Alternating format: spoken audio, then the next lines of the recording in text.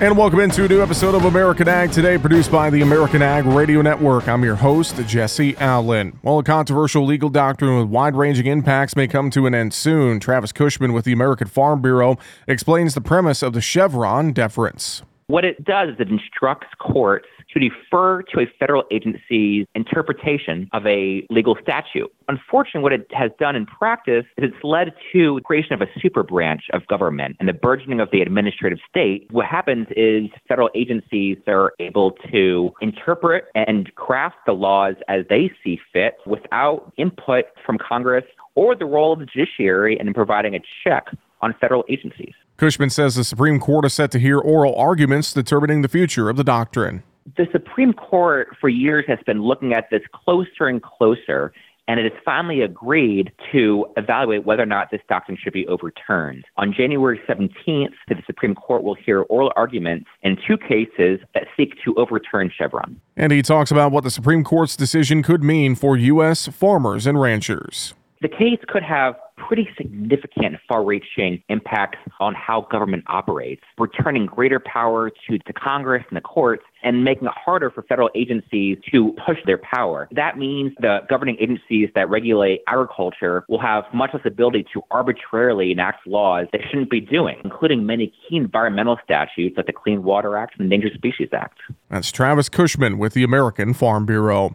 Well, the 21st Annual Minnesota Organic Conference was held January 11th and 12th in St. Cloud, Minnesota. The state's Commissioner of Agriculture, Tom Peterson, talks about the organic farming industry in the state and says the response to this year's event was outstanding. Sold out vendors, 80 vendors, so when you look at the organic industry in Minnesota and just, we'll say we have 600 plus organic farms, but there's a lot of farmers who are maybe not certified, but they're interested in some aspect of it or learning about it, being closer to the soil, the marketing, maybe looking at it down the road. But that's really impressive and great to see the interest. And Peterson says the organic sector continues to grow in Minnesota. Just the diversity in agriculture. And you'd say, my grandpa told me one time, organic might be for every farm, but it's not for every farmer. And so you're just saying, this is a niche, and it's important to fill that piece, that it's really continues to have steady growth. It's not incredible growth, but it's steady growth. And so we continue to see consumers that are interested in the product, and we have the opportunity to provide it. And he says the demand for organic milk is growing, and co-ops are looking for farmers to make that transition. Some of the co-ops are here actually looking for dairy farms right now, looking for organic folks to transition, and so that's a real positive.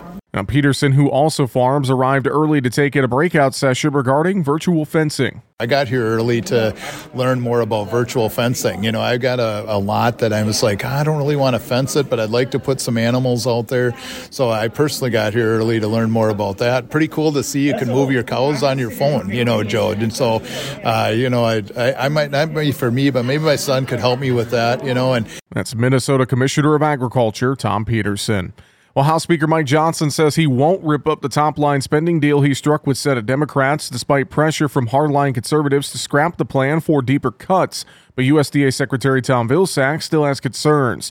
Now, Speaker Johnson says weeks of negotiations with top Senate Democrat Chuck Schumer produced billions in hard-won cuts to the IRS and a clawback of COVID funds in a bid to avert two shutdown deadlines, the first of which is Friday, and that would affect USDA. Now, GOP hardliners demanded bigger cuts and border policy changes, but Johnson said he'll stay the course to let appropriators finish spending bills, though that may take another funding extension or continuing resolution.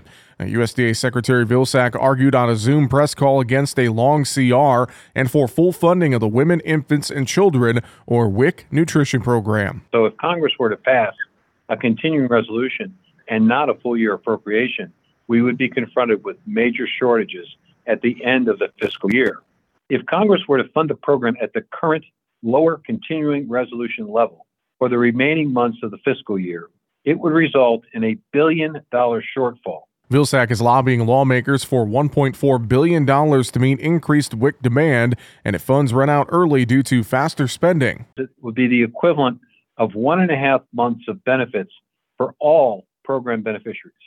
In other words, we would run out of money a month and a half before the end of the fiscal year. To put it in a slightly different way, the $1 billion shortfall equals the estimated cost of providing 6 months of benefits to all pregnant women and infants. participating in WIC.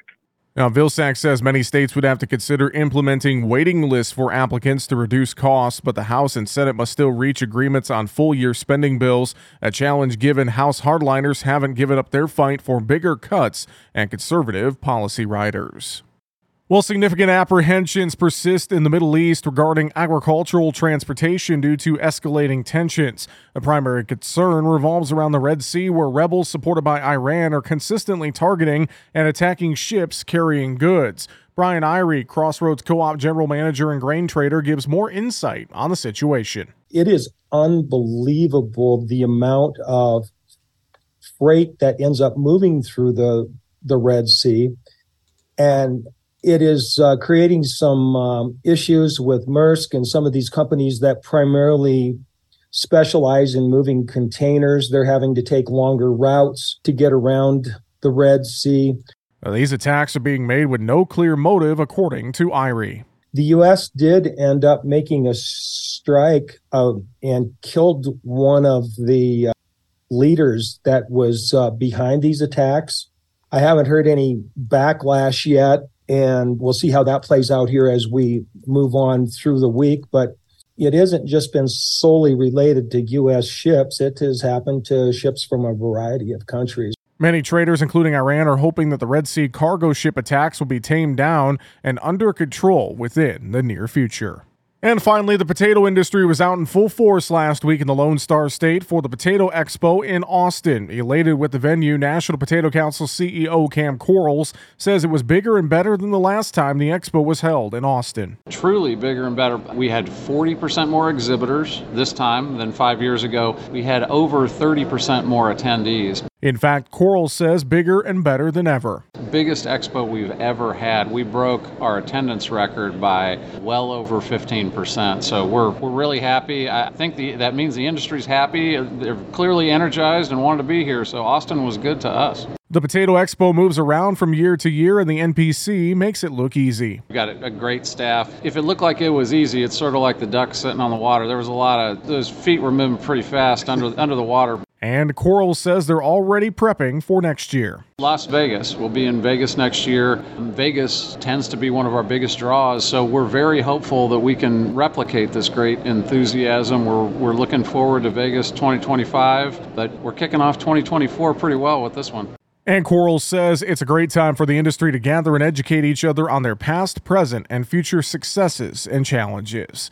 That's all the time we have for American Ag Today, produced by the American Ag Radio Network. I'm your host, Jesse Allen, wishing you a great rest of your day.